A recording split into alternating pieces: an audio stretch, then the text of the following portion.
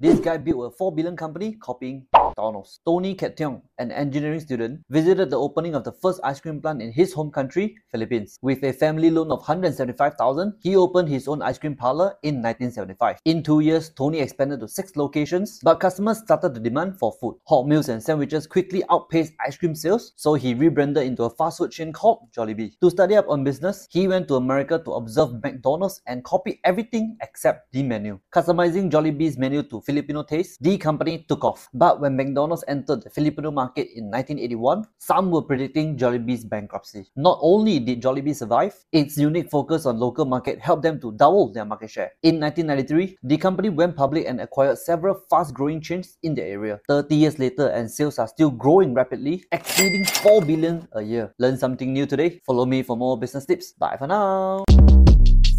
Shortcast Club.